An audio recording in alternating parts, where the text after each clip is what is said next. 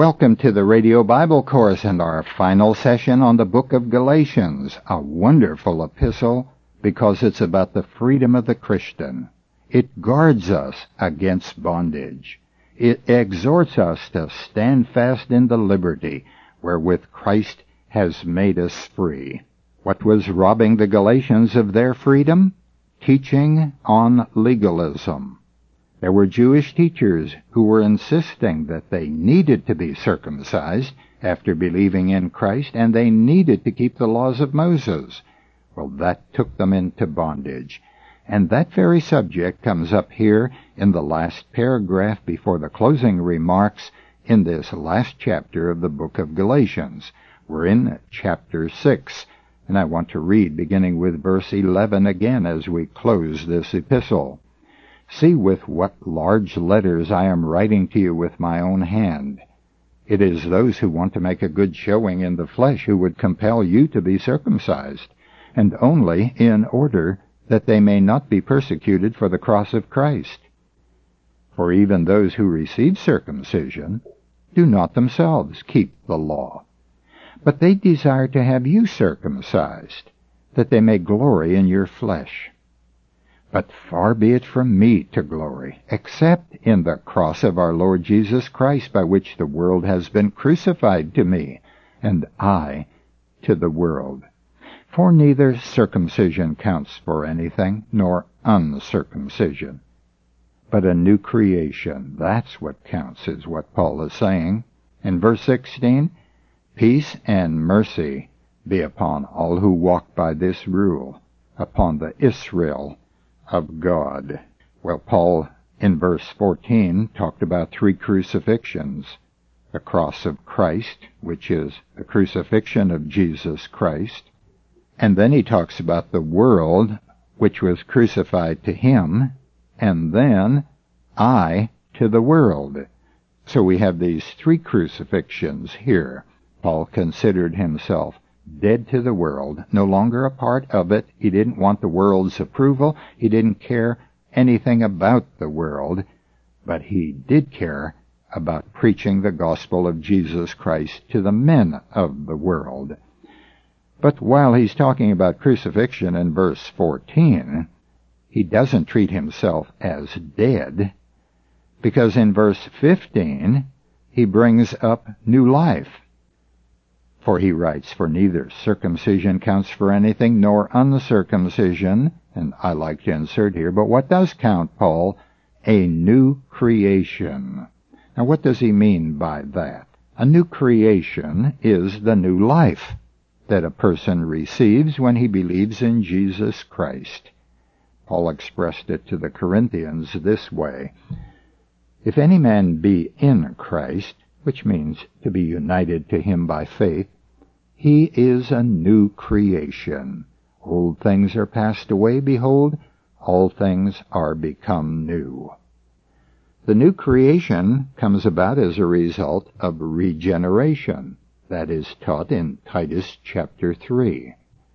We get new life, which is regeneration, from the Spirit of God, when we believe the Word of God.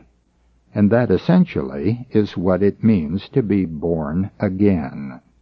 Just as we all were born once of water, or out of water, and we got our physical bodies and physical life, so Jesus said everyone needed to be born another way, from above, by the Spirit. Flesh and blood can't inherit the kingdom of God, so we must have a new life if we are going to inherit that kingdom. And God gives that life to everyone who dares to believe in His Son and trust nothing else.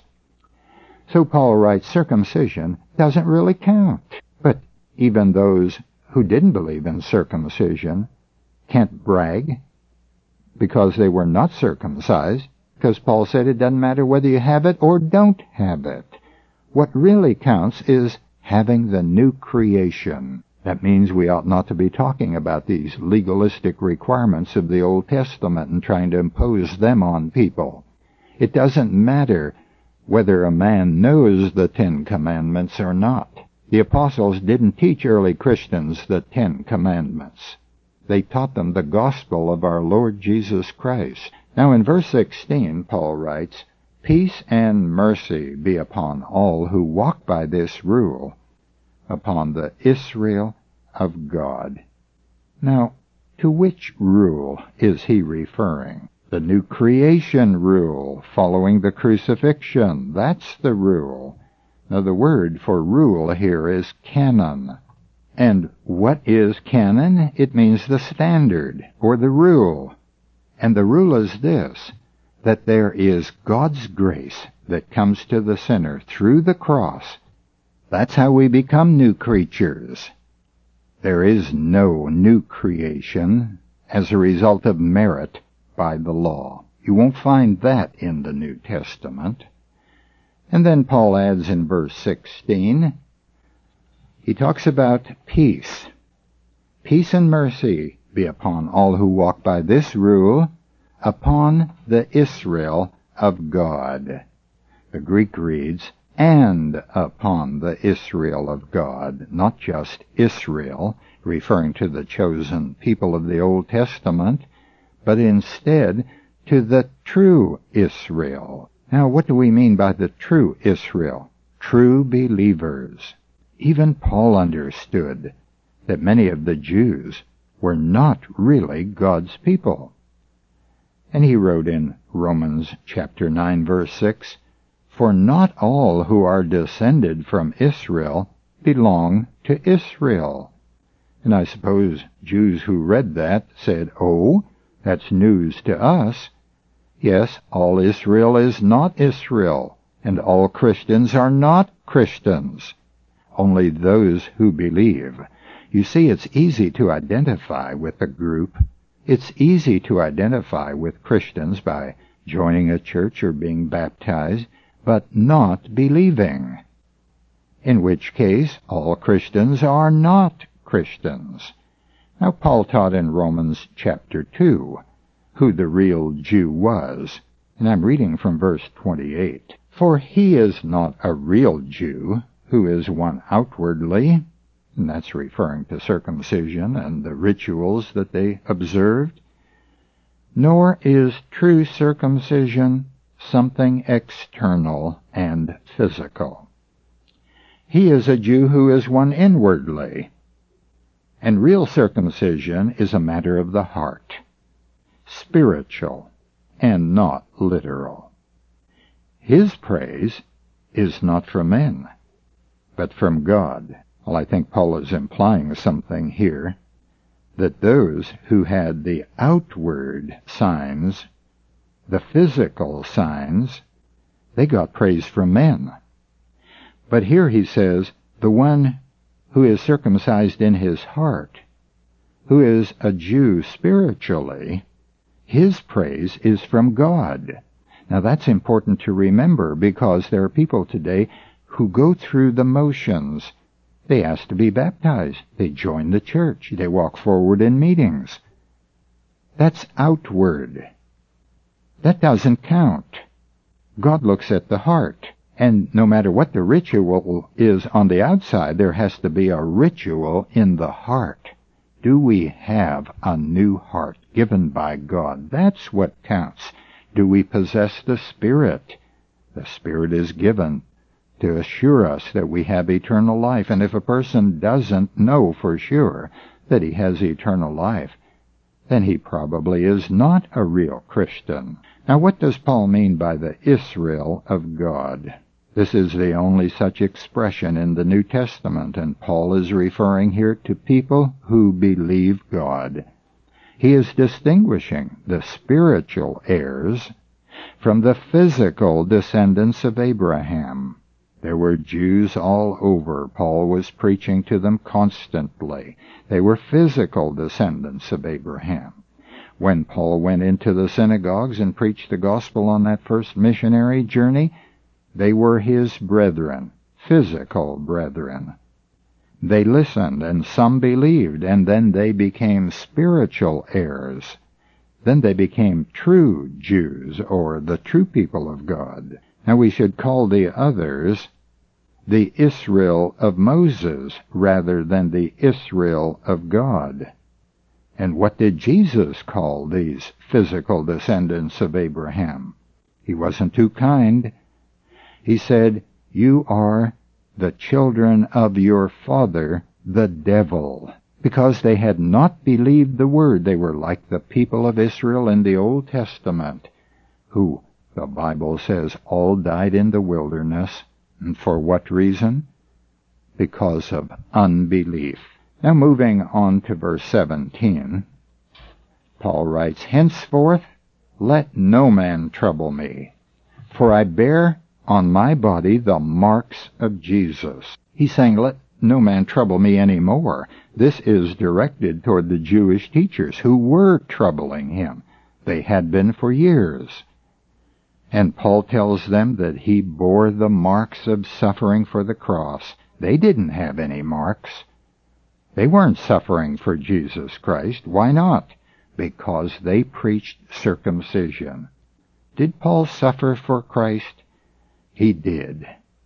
He was threatened. He had to flee from city after city. He had to hide from the Jews. And he knew that someday he would be killed as a result of the Jewish opposition.